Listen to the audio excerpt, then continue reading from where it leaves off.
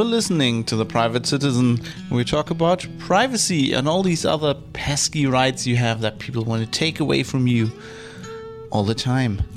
This is episode 72 for Thursday, the 3rd of June, 2021. The political implications of ransomware.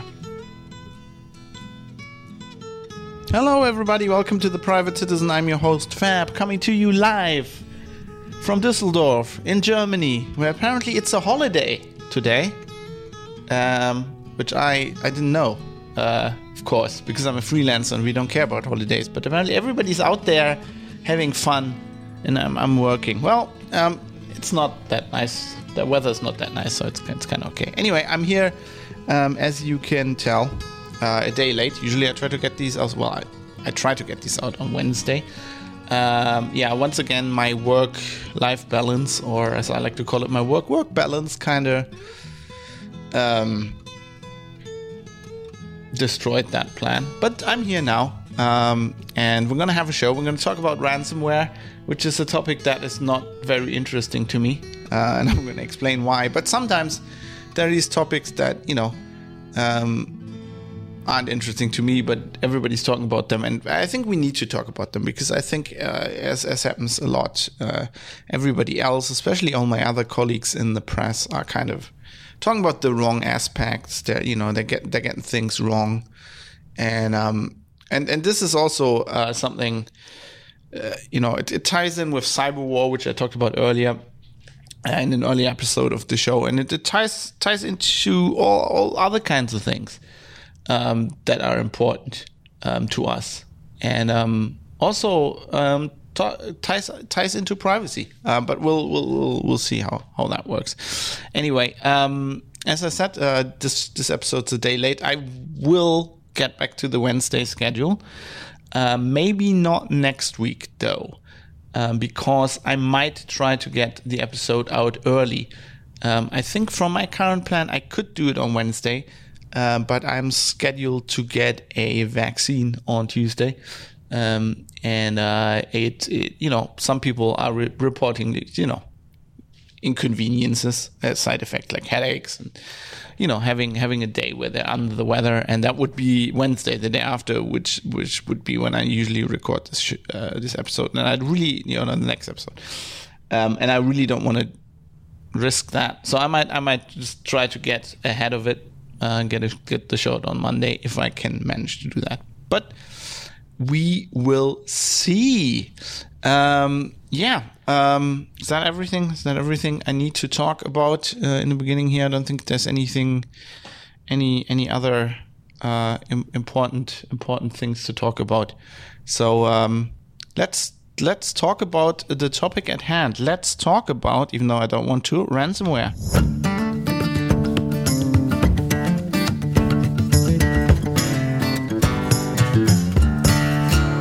So you might be asking yourself, why the hell doesn't he want to talk about ransomware? Isn't he like a privacy security journalist? I am, and that's exactly the problem. I covered ransomware very closely when the whole thing started a couple of years ago. I can't remember, but it was interesting to me at the point when NotPetya was hitting, and you had the first time that we then figured out that basically state actors. I talked about this in the cyber war episode of the show. That was episode 60. So maybe if you haven't listened to that, that might be something you want to listen to as well. Not before you continue listening to this, but I would recommend listening to that. Anyway, so NotPetya, the first time like a state actor pretended to be cyber ransomware.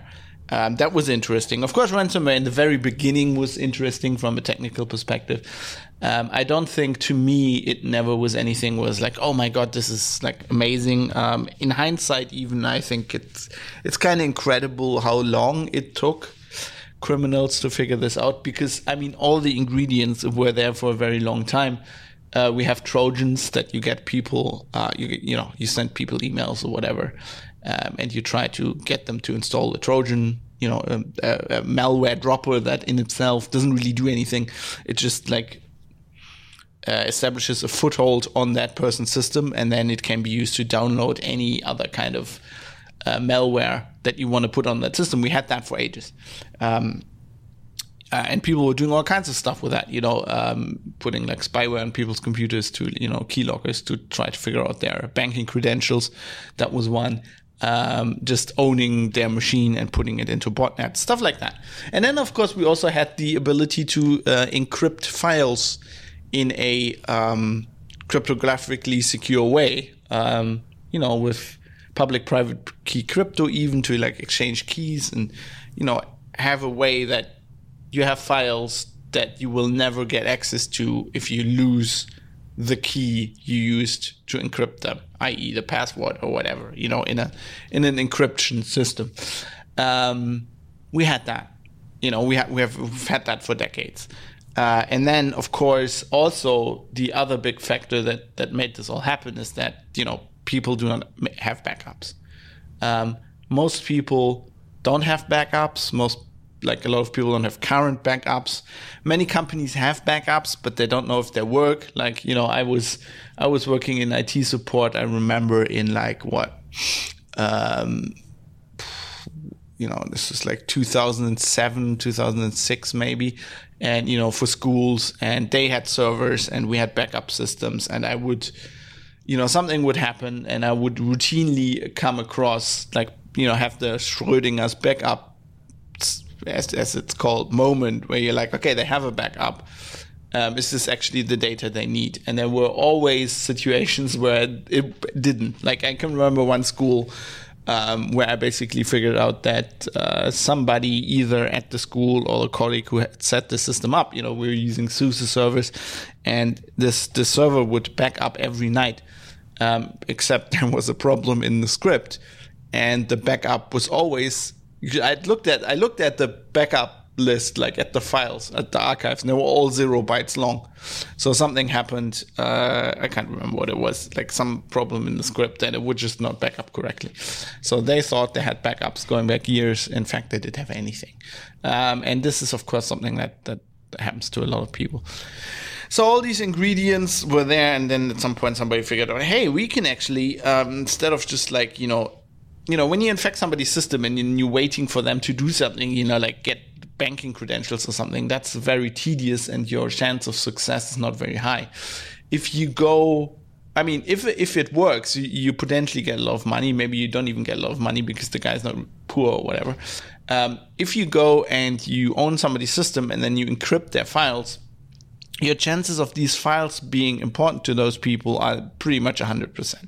That doesn't mean you can successfully extort them, because they need to be willing to be extorted. They need to, maybe they have backups, whatever. Maybe they just don't want to engage with criminals at all. They don't give a fuck about the data. Who cares? Or maybe a big problem is you extort them for Bitcoin. They have no idea how to buy Bitcoin. Right? This is why these ransomware groups often have like tech support, really, where they basically tell you how to buy Bitcoin. So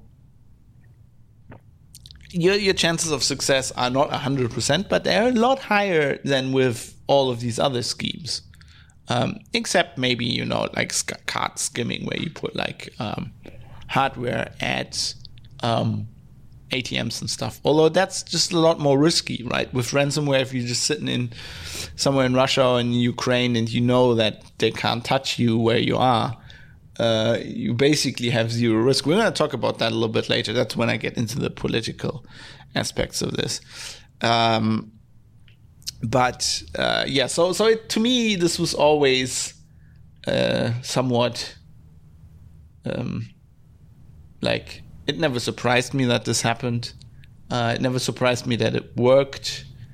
And it was interesting when, NotPetya and like Merck, Merck got hit as well, but like Maersk got hit.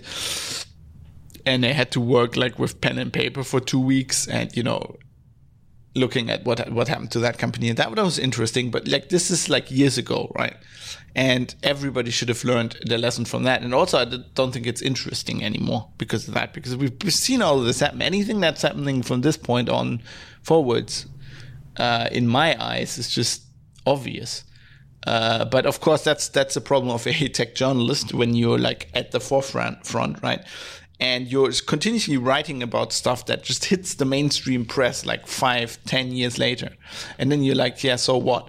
And I've learned this with the Snowden revelations, because I had the same instinct with the Snowden revelations, because to me, the Snowden revelations were, weren't we all assuming that this was happening anyway? And I remember I was assuming that, and the people I was hanging out with at the time were assuming that. I remember talking to Dan on Linux Outlaws back in the day, and we were like, this is like, as another podcast I did back in the day, we're talking about Linux, but we also talked about like tech news and stuff. And I think we were both like, yeah, we had both assumed for years that was exactly what the NSA was doing, because, that wasn't conspiracy theories. That was also like known, that were reports on that. But I hadn't understood that this was important, because now we had proof. I didn't understand that. I didn't understand the proof, and that being the important thing for the mainstream and for everybody out there, and like the popular media, because at that point they could go, oh no, this is not some off the wall conspiracy nut theory, right? This is now something that we know. It's just like, from a technical perspective, the Snowden revelations weren't exciting. They were exciting as in, now we actually have like some PowerPoint presentations from inside that was cool. But like, what we learned, for example, about how Keyscore works, like the system where they index internet traffic, that was just like straightforward. Right? If before Snowden you'd sat down, you think, okay, you're the NSA, you have a huge budget, and you have the ability to work with companies and compel them to just like massively just hoover up internet traffic, and then a lot of that traffic isn't encrypted. Like, how would you go analyzing that? Yes, you write it all into a database, you index it. It's not like they did anything that is black magic there. And I think the same kind of applies to ransomware as well. For us techie people, anything that's happening there is just like obvious. It's encryption networks. It's people, social engineering, getting people to execute like malware. We know all of that, but it is still important. And I think it's very important to talk about this right now, because the mainstream media is talking about this. And they are, as usual, they don't really understand the technical things behind what they're talking about. And they're listening to politicians rather than experts. And even if they get experts on, the experts always tell them the wrong thing. I've been an expert in these situations. They ask you something and you tell them something that's not what they want to hear. They want easy solutions. They want easy blame. And that's what the politicians and politically minded people give them. And that's what's being talked about. That has an effect that is, in this case, maybe not even that bad.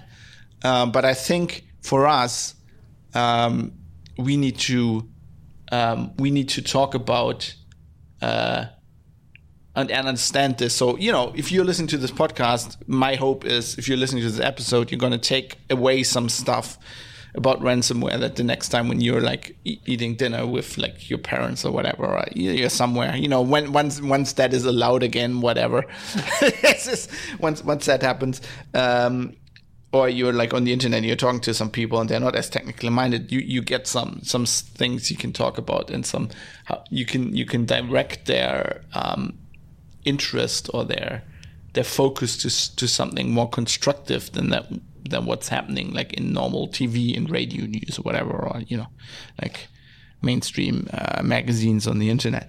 And this also is very important if you're interested in privacy, because we're going to talk about one ransomware case here, which happened a bit ago, where in Ireland the national health system got attacked, and there are some things I think we badly need to think about, because if I wanted to distill down this whole episode, I would say ransomware is not the problem. People being lazy is the problem, and we need to fix people being lazy. And there's a good case here for better privacy, especially in healthcare.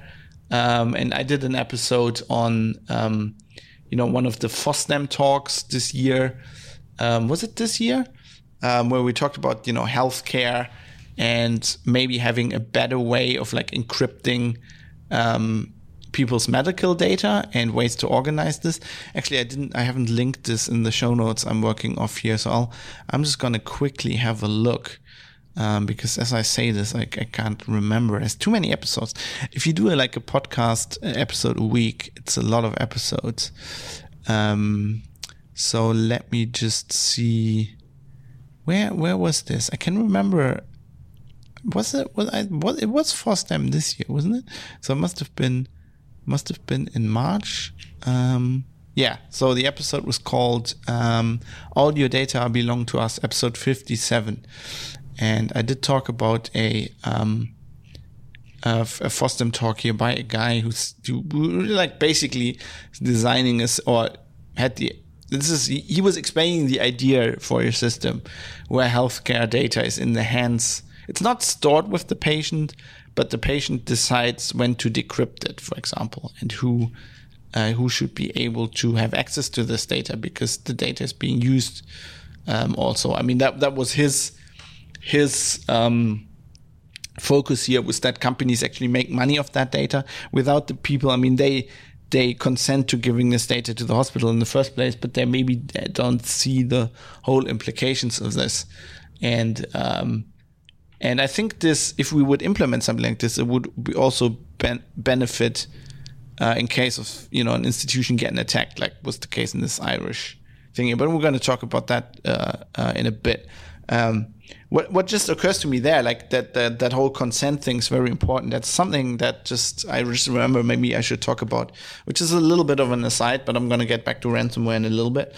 We were talking about this on the Discord this week when a producer, I can't remember who it was off the top of my head, posted something about new Firefox, and Mozilla redesigned the new Firefox, and they were like typical PR press release thing. And they were like, yeah, we analyzed what kind of, they did like a heat map analysis of where everybody clicks on the UI and, what's used and what's not used and which buttons you can move, which is, normal UX design thing. And I don't object to that at all. But like there was that we analyzed like millions or like even billions of clicks, and we had this little discussion in Discord because obviously they have this information from the telemetry data that you can enable in Firefox, and that is completely up to you. Like it's completely like it's your decision if you want to do that. But I think there's a difference, like in giving consent to that. I don't think people understand. And the producer I was talking to, I think, didn't really understand. He was like, "This is cool. It's good that they're doing that, and obviously you can turn this data collection off, so it's not bad." And I was like, "It's creepy. I think it's creepy." And to explain why I think that is, I think the Mozilla is a company made up out of developers. They're all techies, nerds, developers, and they don't think like a lot of the users of their product. It's good that they want to analyze their usage data because, obviously because they don't think like them. They also build a UI that is not maybe best for the majority of Firefox users. So they want to listen to them and fix that. That's good. But like, if you ever seen the dialogue in Firefox where you consent to giving this telemetry data, like normal people don't, like, first of all, you get in a new browser, you're excited to try this new thing. Like you start it up and the first thing it asks you is like a pop-up or like a message, like, do you want to turn on this data? At that moment, you don't want to think about that. Like you want to use that browser. You just click that away and you might just be clicking yes. You have no idea what telemetry data is. I think they're linking to a page where you can read. Nobody's going to do that. And nobody, like, I think a lot of people, millions of people click yes to that dialogue and give Mozilla the information there. But if you'd confront them with like a video of what Mozilla can, like, the way their data is being used, that you can actually see where people click and what time they spend, like, in the browser. I think a lot of people would find that creepy. And I think a lot of people would reject their consent at that point. They would say, no, I haven't consented to that. And I think it's a serious problem that we also face in lawmaking when it comes to privacy, that getting consent from people and having those people understand what they're actually consenting to are two very, very different things. And you can see, for example, the GDPR is trying to address this. They have, like, the GDPR has specified, they have this concept of informed consent, right? They have specified certain ways that you need to tell the user what their data is being used for them to give you consent. That's why the cookie messages, banners changed. And that's why for certain things you can not just simply have a checkbox that links to some other page. You need to explain right there what they're consenting to. It's not a perfect solution. I would even say it's a bad solution in the case of GDPR, especially with the cookie stuff, because, that just, people don't read those either. They just click through that. But at least they're trying, right? At least they have the concept of consent, informed consent being important and it being different.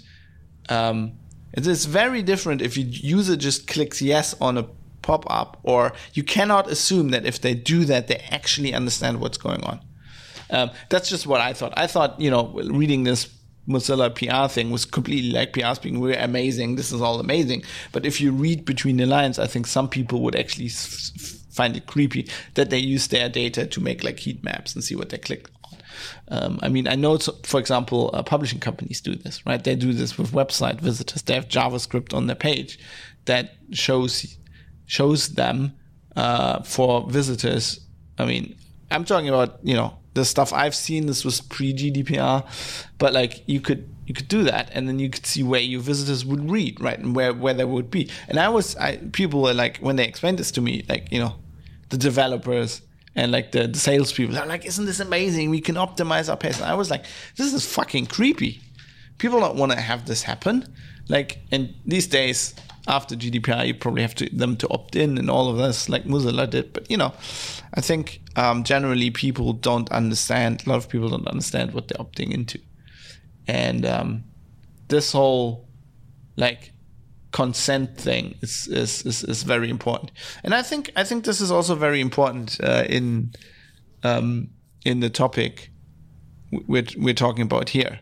When we later on we'll talk a little bit about, like, healthcare, and I think people generally don't understand what's being done with their health data. They could find out. They give you, like, my wife does this. She does, like, medical studies. So, I've seen the forms they give people when they enroll them into medical studies. There are pages and pages, and it explains to you what they can do with that data. But of course, nobody reads this. Like, it's like fucking TOS documents, right? Nobody reads them. That is a serious problem, especially then when something goes wrong and they figure out what is actually being done with their data, and they're like, oh my god, I've never opted into this. In fact, actually, yes, you did. But let's get back to the beginning here. Why are we talking about ransomware? Basically, it's a topic right now, a huge topic, and something a lot of my colleagues in the popular press are loving right now. It all started last month with the hack of the Colonial Pipeline, which is a huge pipeline that basically, as far as I understand, serves the whole eastern seaboard of the US. It basically transports all the oil from Texas towards New York, and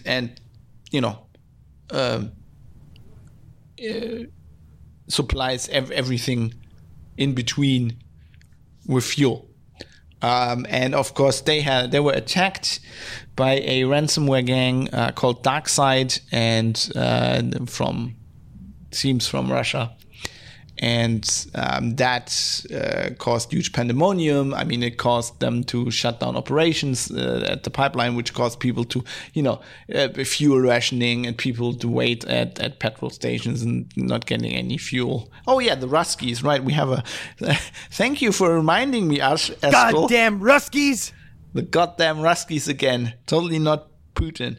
Yeah, so this is an aspect we're going to talk a little bit about in a second. The press's preoccupation with it being Russians, but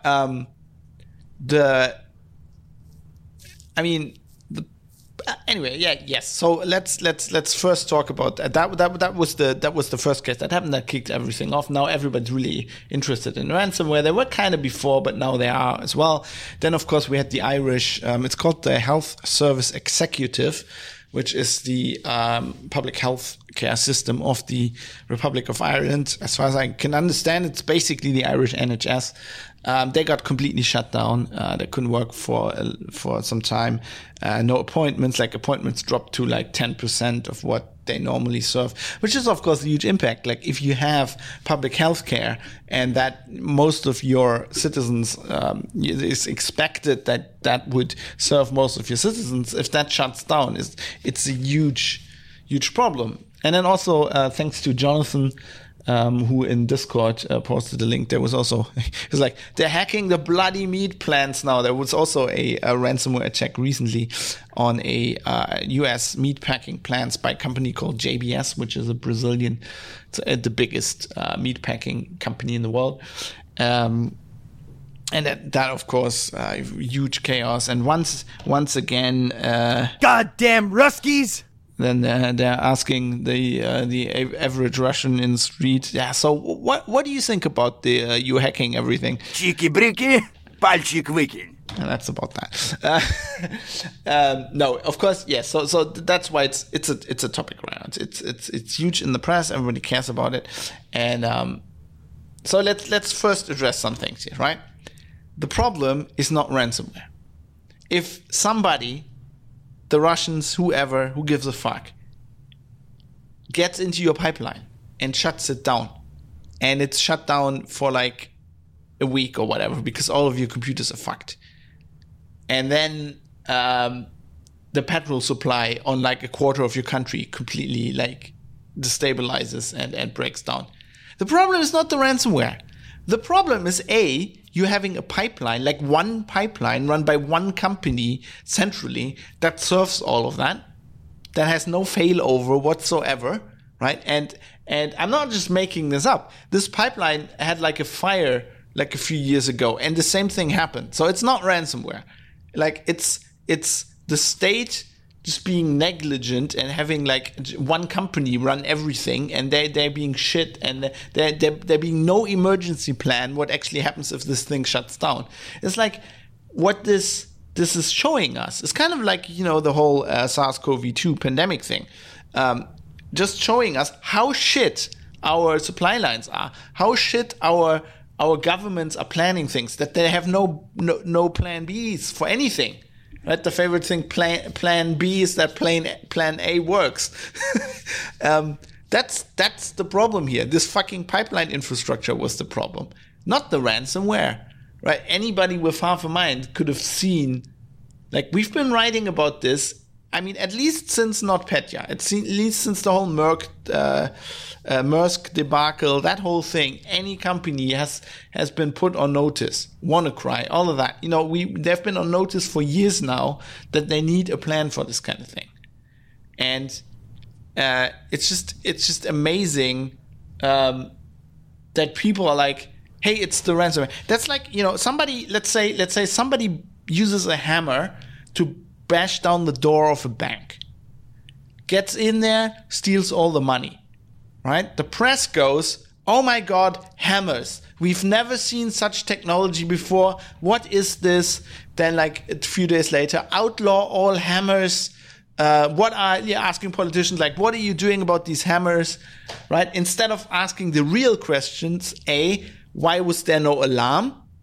B, why didn't they have a locked safe? Why was the money just lying around? Right? The hammer is not the problem. The hammer is not the problem. Your other lack of security is a problem. Same thing with the Irish hack, right? So if you have a public health system that somebody gets in the network, shuts the network down, and you can't do anything anymore, today, you can't have that. You need a plan B.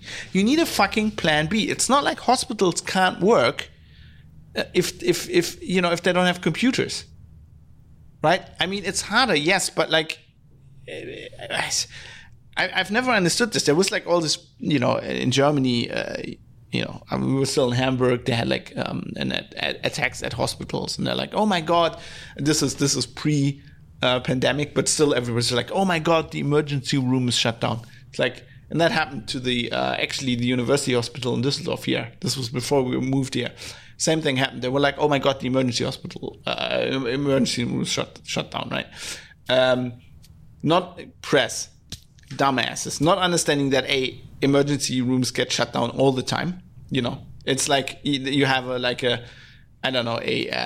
big car crash. They get 20 people into the emergency room. They close it. Like they have a mechanism for that, where they just, you know, close the emergency room and divert everybody to other hospital. So that in itself is not a thing, not such a bad thing. Happens all the time. But then it's like, oh my God, an emergency room works without fucking computers, right? There's people coming in, you triage them. I'm not saying what they're doing isn't hard. It's like a very hard job, but it's like having a person's medical history over the last 20 years is not that important if they come in and they've been shot, right? Yes, you have to ask them, or you have to somehow figure out, are they allergic against like the painkiller you want to give, right? To operate on them. Yeah, you need to do all this shit, but like it's not like it completely breaks down when you don't have computers. You need a plan B for this, people. How dumb can you be in 2021 when you don't realize you're running critical infrastructure? You need a plan for what happens when all your computers don't work. Because, surprise, your fucking computer's running on Windows. Doesn't even have to be ransomware. What happens if something else happens? What happens if your power goes out? Like, you need a plan. How is it that you don't have a plan B? Right, that's the one thing. Then, of course, not just Windows XP, says Astro. True. Yes, I've seen, as late as last year, I've seen Windows XP being used in hospitals. So you can't really be surprised that everything goes tits up, is what I'm saying here. But yeah, so you need a plan B for that. Then the other thing is, of course, a big thing with these ransomware gangs now, especially if they're specifically attacking companies or organizations, is what they're doing is they not only extort you by saying, give us money or you won't get your data back. Because obviously, if they have backups, that doesn't work. They might say, no, we're not paying. We have backups from last week. It's good enough for us. Go fuck yourself. What they, of course, also do now is they extort you with the data, right? They say, we have your data. So for a company, you can go, we have your secret products. You know, they did that with Apple recently because they hacked the supplier. One of their suppliers that builds the MacBooks in China got ransomware. And they got like the new Apple, even like a new Apple logo. Apparently, Apple's probably not gonna change its logo now out of spite, but you know, I mean, yeah. That's the thing that happens. And now, of course, in the Irish case here, they have people's medical data, and they are extorting the Irish state, basically saying you need to pay us, or we're gonna leak this data. And I think the Irish Prime Minister, who's a great guy, looks like a hobbit. It's an amazing dude, though. He went like, we're not paying. We're not paying. With a glass of Guinness. Yeah, fuck it, man. We're not paying. Can't really do an Irish accent, otherwise I would. So that's the problem now. And here again, people are now outraged. Oh God. My health data, my really private health data is now in the hands of criminals and they could release it. Yeah. So first of all, since when is health data isn't private anymore, is it? Like, didn't we get rid of that with the pandemic? That's just an aside. But like, the problem there is not somebody hacking you, right? Oh my God, the Russians or whoever,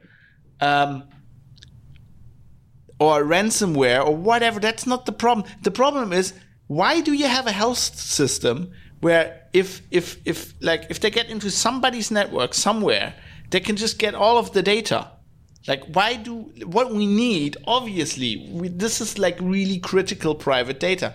We need a system where that's encrypted. And where not everybody has, I don't understand why you have to have, like, even if you have a public health system, right?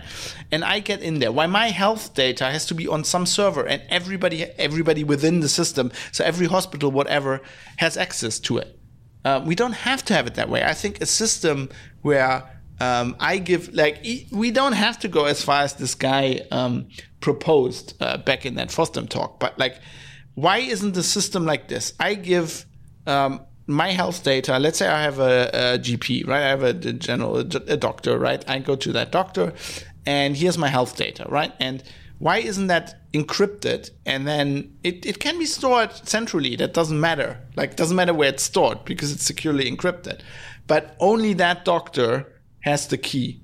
And then if I go to a hospital or go somewhere else, he needs to send that key to them, and then preferably delete it themselves or whatever, right? But like, that would be much preferable if only the people who need access have access. And we have a precedence for this. This is like, the German health system worked like this for decades. You know, you had a GP, he had all your like data on like fucking paper in a drawer somewhere. And then if you went somewhere, it's another doctor, or they would send you to another doctor, a specialist or whatever, they would take your folder, right, and mail that or whatever, or deliver it to the doctor or the hospital or whatever. And if you're in a hospital and it was kind of critical, they just phone, right? They just have like your GP's phone number, and they just ring up and say, okay, so we've Fabs here, and with this operation, and what's he allergic to? Like, what did he have in the last 20 years? What do we need to know? It's not like that doesn't work. It's just people are fucking lazy. They just have this health data sitting somewhere on a central server in some cloud, some company's cloud, probably unencrypted, which means these fucking people, like, if you do extortion like this, if you're like a ransomware gang, you just have to break into some network somewhere, and you can probably download all of this somewhere. They probably broke, I don't know. Well, I actually didn't look at the story that closely. I don't even know if it's been out where they broke in, but they just need to break into like probably one hospital's network, whatever, and they can probably query the central database and get all this data. Like, why? I mean, we need a plan for this, and this is this is why where a topic like this intersects privacy a lot, because you figure out when something bad happens, you figure out how bad the situation is, and what we need to address is not the bloody ransomware threat, because that was, well, I'm going to explain a little bit, but that'll going to be there for all time probably. I mean, that the thing they're doing with the data, that's just extortion. Extortion has been around for thousands of years, and it will now be around in the digital realm forever, because people have now figured out how to do it digitally, so they're going to do it. So we need to fix the underlying problem. We need to fix the backup problem. Right, everybody needs fucking secure backups. We need to have a plan B, what to do. Like, if we're in if it's just some random company, who gives a fuck if they can't work for 2 weeks? I mean, it's bad for the company, but, some companies haven't worked for a year yet now, and they have survived it. So, they can survive that. But if it's critical, we need to know how to operate shut down the power plant, or operate the fucking hospital without computers, or with like a backup system. I don't know, a backup network. I don't know. Just have it like Battlestar Galactica. Have like a second network or something, preferably running Linux if they hack your Windows. I don't know. Just something. You need something. You need that, and then we fucking need people to store information securely and to encrypt it. Right? Of course, that's not going to solve every problem. So if they break into a company and steal data, they probably get into the network and they just get the right computer, the admin's computer, whatever, and they get the keys and they can decrypt it. But like, I guarantee you, it is not a coincidence that this Apple leak, for example, was with some not random, but like some Chinese company, right? They probably tried to get into the Apple network and get this information straight from within Apple. I bet you it's a lot harder, because they are more secure, right? And they take care of their data, and they probably encrypt it, and they probably have a strict regimen, like who can access what information and stuff like that. So that's what you need if it's critical. Like your company and society's response to something like that shouldn't be, oh my God, ransomware, or oh my God, the Russians. It should be like, look what you like learned from this. Look what you like, how you stored your information, like all this kind of stuff. Actually, Funky Duck in Twitch chat. I haven't mentioned this, but of course I'm recording this live on Twitch as usual. And Funky Duck is saying we need systems where a single compromised user isn't able to take down the entire network. Exactly. Or, not. I mean, that doesn't have to be the case for everything, but like maybe not take down. Maybe they can't take down the really critical systems, or maybe they just don't have access to all the data. Those are problems we need to fix. And to be honest, we should have fixed them decades ago. Our computer systems should be built like this. It's just like that. That's not how software is built, right? It's like built to work, not to be like secure and shit like that. And we can't, like, it's really hard and really expensive to get that really secure, but like we need to make a step more in that direction. And that's, I think, what we should think about. That's what's important. It's not important that it's the Russians. That it doesn't. I don't care who's. We shouldn't. All of us. We shouldn't care about what nationality the guy was, or like how the tool works specifically. That's not the point. If you're like in mainstream media, the things you need to understand is A. This software works. And you can make it cryptographically secure, and it will probably from now on always be around. B, you cannot have a secure system or a secure network completely. The only completely secure systems switched off. There will always be security weaknesses. There will be vulnerabilities. People will get in. At the very least, social engineering, the weakest link is always the person sitting in front of the computer. You can't train everybody to be a security expert. That would be way too expensive. So they will be able to get in. So ransomware will exist. They will be able to get into your system. If you have a backup, if you have recent backups, you can minimize a lot of the risk. If you store your data securely, as you should, because of privacy laws anyway, you can minimize a lot of the risk. And some of it will still happen. It's just crime, like any other crime, right? If you live in a city, doesn't really matter where, anywhere around the world, there's people breaking into houses and flats and stealing shit. And asking why can't we stop ransomware is like, you're not asking the police why they can't stop break-ins, right? It's just that's not how society works. It's like you have a problem, you can do something against it, and people sporadically do something against it. But like to make it go away completely, a problem like this would be would just require too much. I don't know, police organization. I don't know. It would just be too expensive, and it's generally not worth it. Like, if you look at the state. The same thing is like with ransomware. We can minimize it, and we will, but that will always be happening, and we just need a way to deal with that. And by God, it is 2021. We need ways for critical systems to operate when the computers go down. And we need to fix, like, why is it not a story that this is one pipeline you can hack and like half of the US goes dark? That is the problem. Why hasn't anybody planned around that, right? Why are hospitals operated in a way that like you take out one critical thing and the whole thing goes down? Like, that is something we know. We know now. We need to fix this shit. We need to make our infrastructure resilient against this kind of stuff. And it doesn't really matter that the attack is like digital, right? I mean, somebody could have just gone and set fire to that pipeline at some point, and the same thing would have happened. So there's the problems you need to focus on. And then let's also talk about, the Russians, it being the Russians. I mean, I talked about a lot of this in the cyber war episode, which was episode 60. It's kind of like the same thing. You know, when you read like the Bloomberg story of the JBS hack, it's like they don't even care. It's like ransomware. Like the really mainstream media is just like, oh, it's a hack. It's a cyber attack. And like their thing is just, it's definitely from Russia. Update, it's definitely from Russia, right? And they make that out as if that was like a huge political thing. Of course, it is a political thing, and as the title of the show says, it has political implications, and I want to talk about those.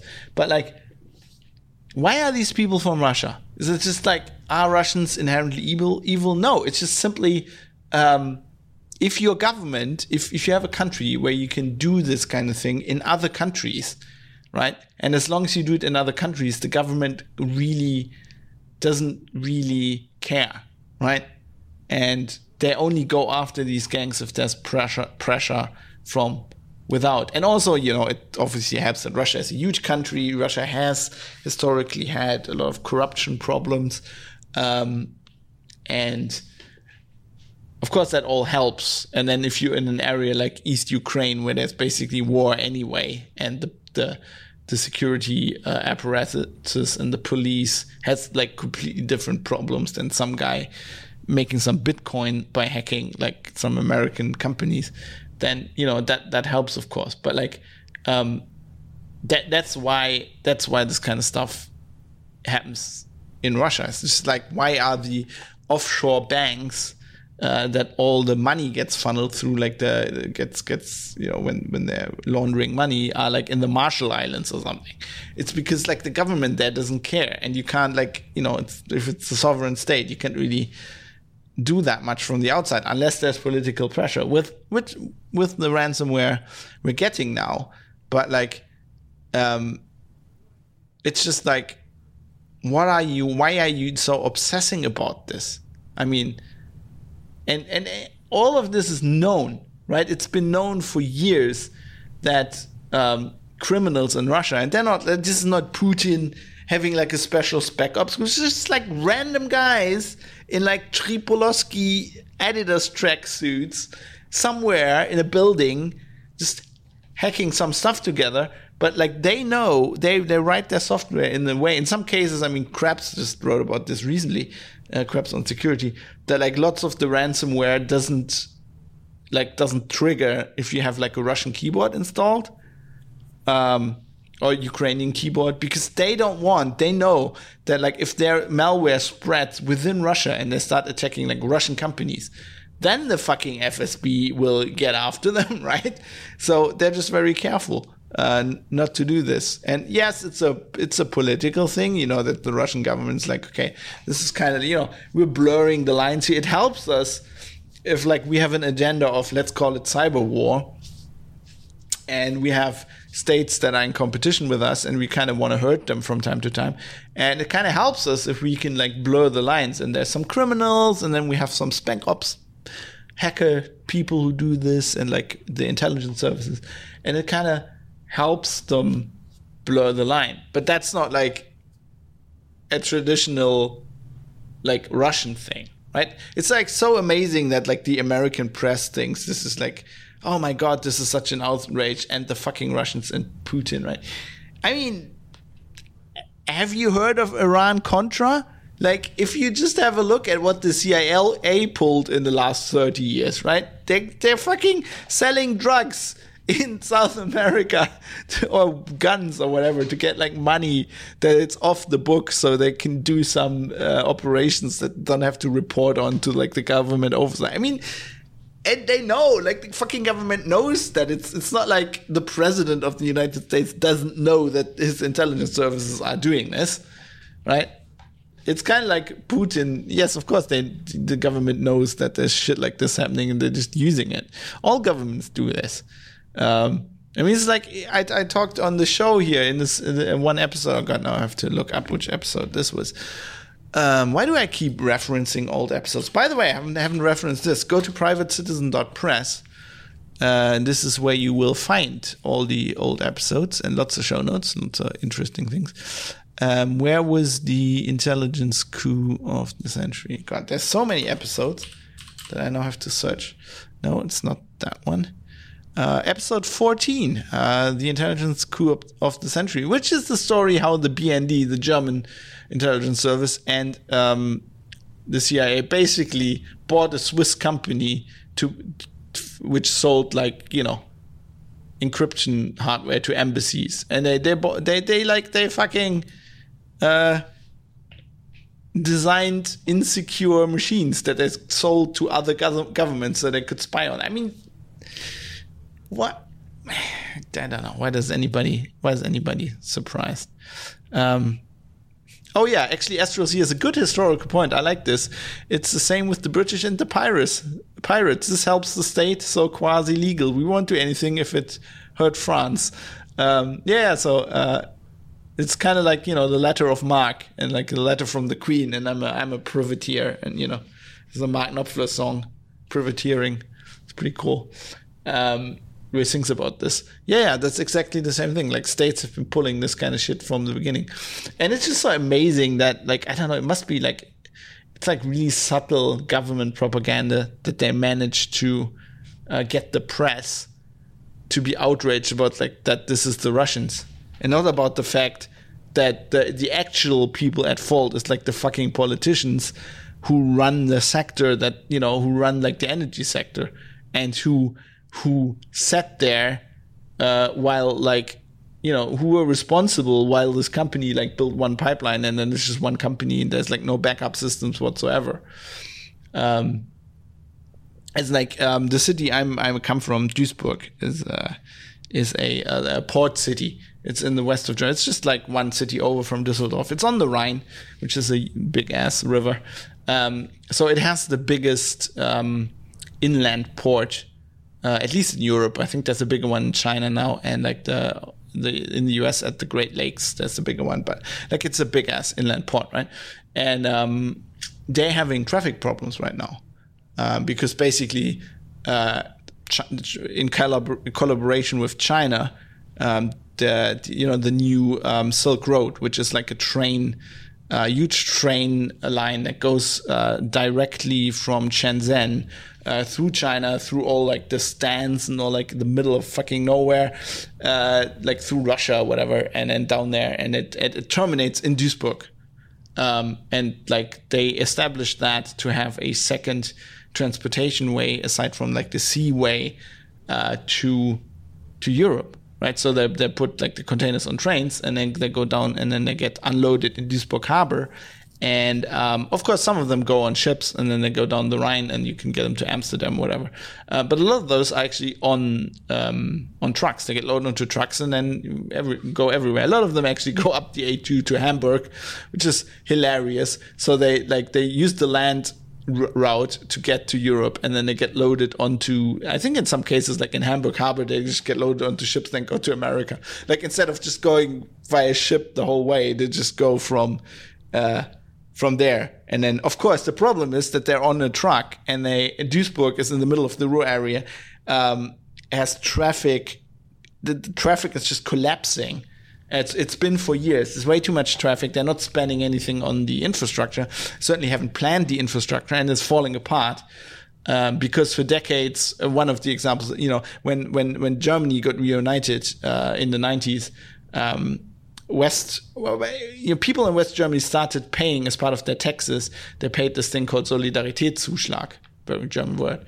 Solidaritätszuschlag, or Soli for short, which is this tax that the western parts of Germany paid, and that got transferred to the eastern states to basically bring, help their socialist asses up to a normal development level, comparable with West Germany.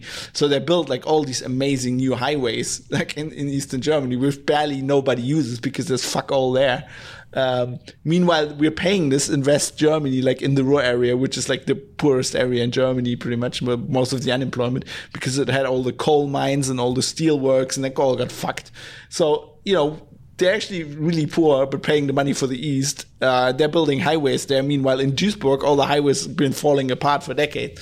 So it's it's like a problem you could have seen coming, right? The traffic infrastructure is shit, and then you go like, oh, let's build a huge ass train track to China and like unload lots of containers onto trucks. What do you think is gonna happen, right? And now the politicians are always like, we couldn't have known. Oh my God, it's such a surprise. And like anybody who's like, you just need to think about, and that's the same thing. The press isn't going like, what were you doing? They're not asking like the people responsible for like traffic planning, like what the fuck did you do in the last 20 years?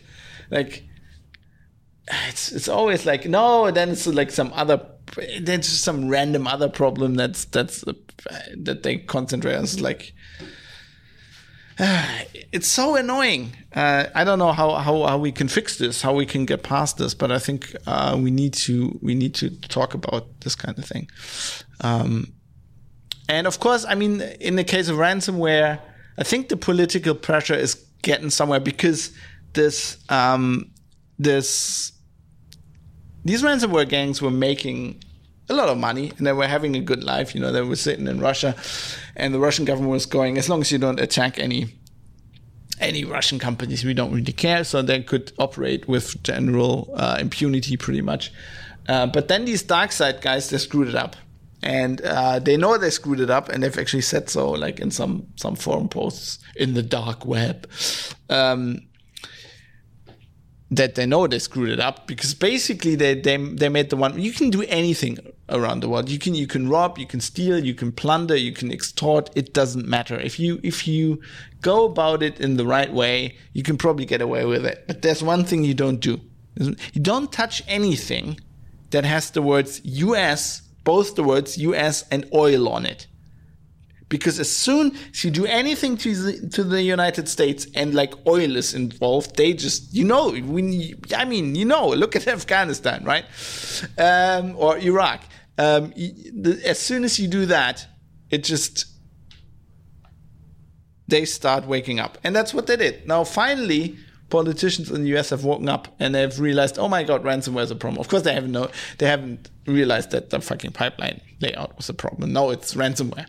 So now we actually have a lot of political pressure being exerted. And actually, we know from some of these posts in like specialized forums, right, on the Tor network, mostly, where these people talk to each other, we know that they realized that they screwed it up and that they're actually being pressured. There's like some forum admins who are like, basically, we can't be doing this anymore. Some forums who've banned all discussion of ransomware because they're basically, I mean, from between the lines, you can read like that they had contacts and they knew like the government in Russia or wherever like didn't care. But now they do care because apparently some US ambassadors call up some guys in Russia and they're like, we can't have you be doing this. Like, dude, if you keep doing this, there's going to be trouble. And now, of course, there's like a task force, the US government task force to battle ransomware. And I think this is actually a good development in this case because, you know, some of that was overdue. One could ask, like, why did it take them so long? Like, why didn't like the US government go and, you know, if there's such a problem and if the press is on about ransomware and cyber attacks all the time, why didn't they pressure, Russia or other countries in the area? I mean, because this is something you can do. I mean, they can. I mean, it's pretty clear if you talk to. I mean, this was the same way like years ago. When I did like research carding, you know, and people like cloning, basically stealing credit card information or like debit card information, cloning that, and then emptying accounts, right, and transferring the money. And like they would like do that at ATMs in London, but of course the backbone of the operation was somewhere in Ukraine or whatever. And you talk to the police investigating this, and they were like, yeah. We know what's going on. We know the people that are involved, and we can always like pick up the money mules, or we can pick up some of the people here, but we can never get to the higher ups because they're always like in Ukraine. And then you go to like the Ukrainian police, and you get nowhere with collaboration. And that's how you fix this, right? It's one of these. It's like one of these things where like outlawing encryption is not like you can fix this by just police work. If you can just get those to collaborate, you know where they are. If you just get the local police to take this seriously and arrest the people and extradite them, like they don't even have to go through the trouble of like running the case. You just get them to extradite them, and you have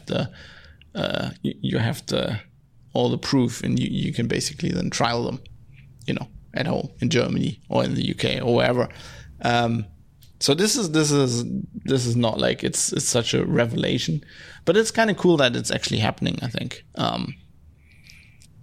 And DarkSide, of course, they've pulled the plug. It's kind of not understood right now if they actually. I mean, they were saying like we lost control of our Bitcoin wallets or whatever, but it kind of looks also a bit like an exit scam.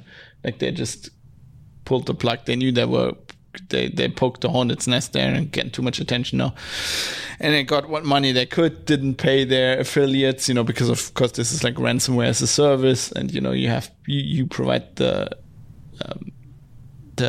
infrastructure, the service infrastructure, and then people use that to actually extort companies, and then they pay you, i.e. the guys running the whole thing, a commission, and I think they had affiliates to pay and just pulled the money or whatever. But it's not going to go away. There will always be hidey holes where people you can do this hide. It's just like just like the mafia, it's just, they're always guys, and in some cases these are like the same guys.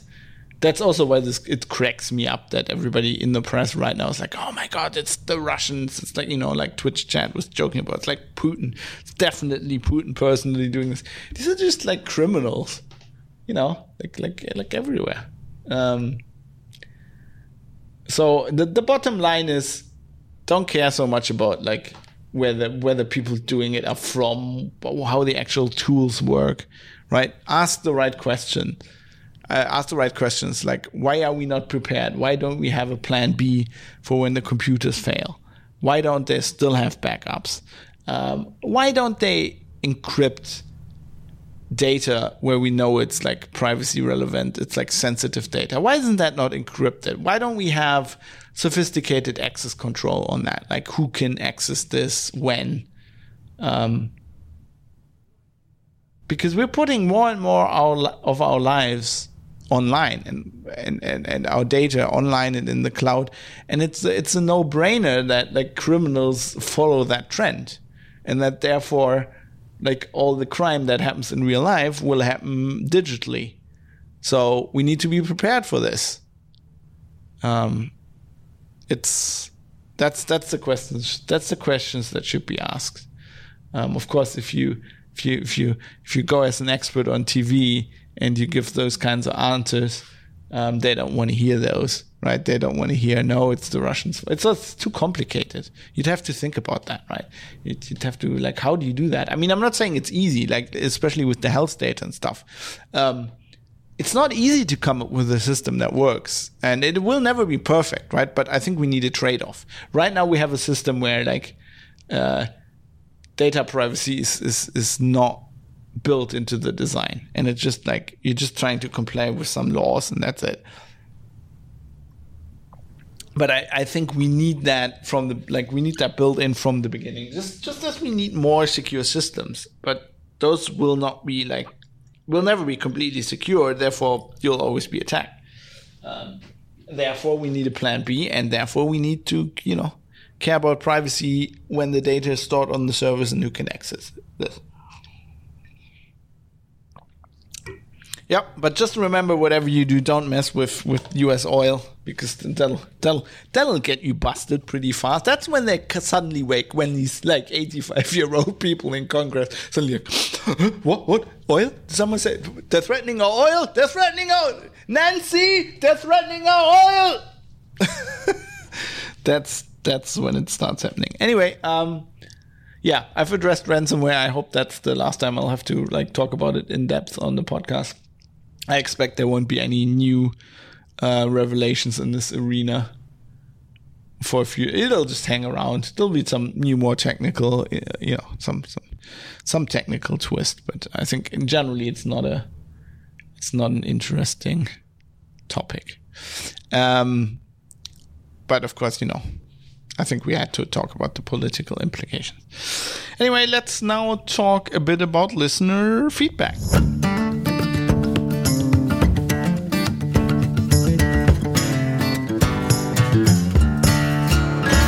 Which there actually wasn't that much this week. I just have a message I actually got a while ago from an anonymous listener who's German, and he spent some time in a neighboring country recently, and then got a message on his phone that said, "Hey, you've been in this country, and now you're back, so you need to quarantine yourself."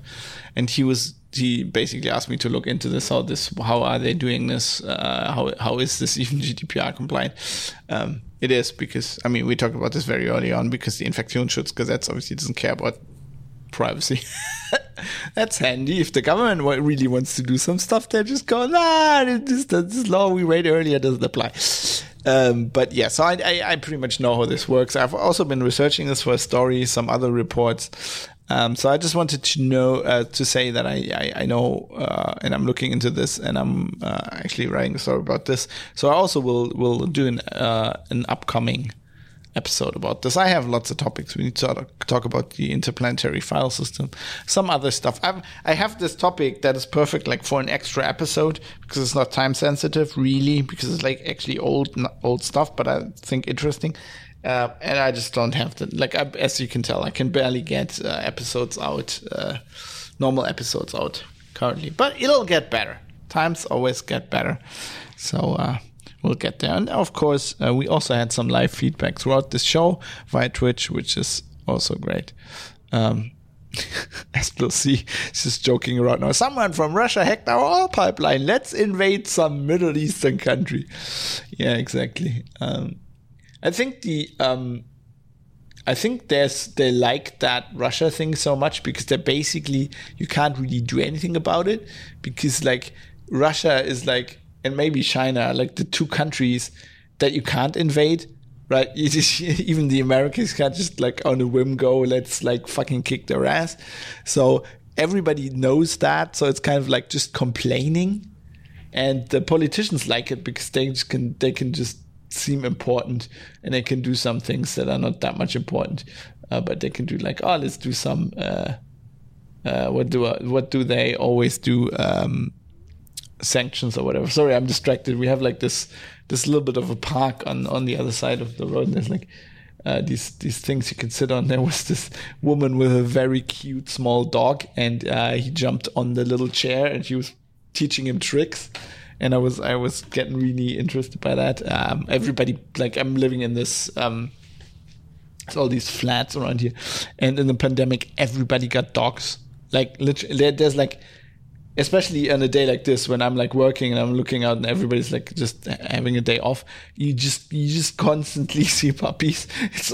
Everybody has puppies. Like, well, some people have kids anyway, but like most of the people that don't have kids and some of the people that have kids just got puppies. There's like puppies everywhere. At least it's Germany, and they're all picking up the poop. So there's no dog poop lying around. Everybody picks up their own poop because you have curtain twitches as well, probably going, you want to pick up that poop? Anyway, puppies everywhere. So that's about it for the feedback. If you have some feedback, go to privatecitizen.press. As usual, all the show notes are there. All the stuff I talked about, all the information is there. So you can, the goal of this it is a cute dog. She's coming back. That's a cute lady. Maybe I should close this window when I do podcasts and get distracted. I mean, she's like teaching the dogs to jump over the chair and stuff like that, and like stand up on the chair and give her the paw. Amazing. So please give me feedback on the show. I want you to think for yourself, and I want you to comment on things that you disagree with. Maybe I'm completely wrong about ransomware. Maybe ransomware is the problem. Or maybe you have a solution or, something. I don't know. I'd be interested in that. PrivateCitizen.press. Go to contact at the top. There's also an episodes link where you can find all of these old episodes. If you just started listening, there's 71 other episodes. A lot of these are not, so news. I mean, some of the COVID stuff I did last year is pretty time, was pretty time specific. But it could be like a nice way to travel back in time to when this all this mess started. But there's lots of like evergreen episodes that you can listen to that you get some interesting information out of, I think. And with that, we have to talk about how we can make sure that this show stays on the air.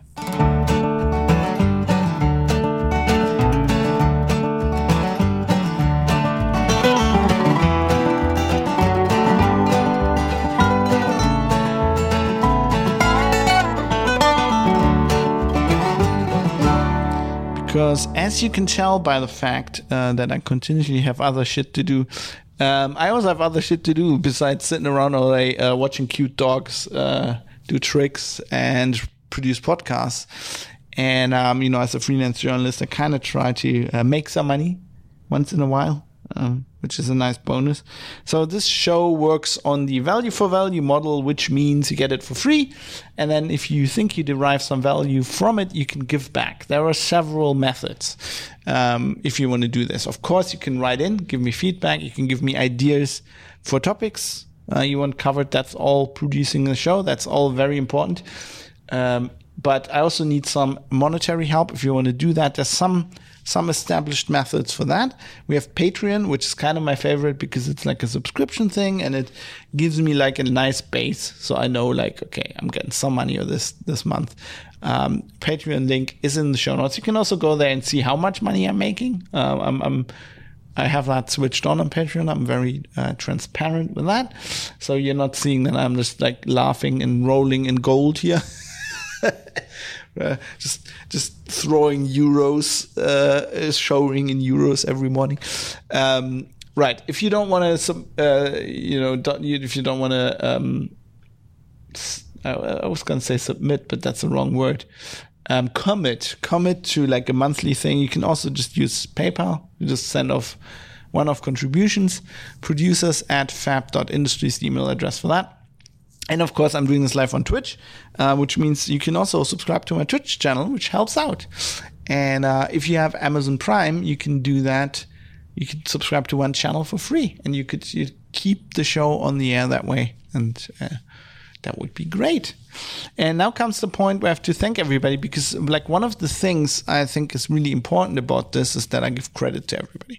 So first off, we have the Patreon subscribers and also people who send off one-off PayPal donations.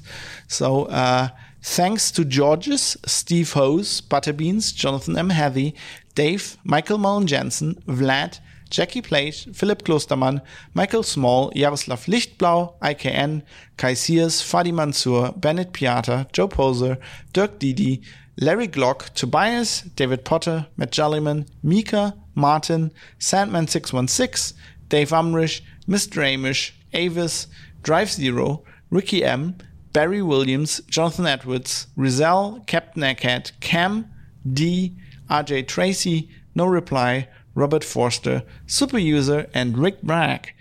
Thanks to all of you.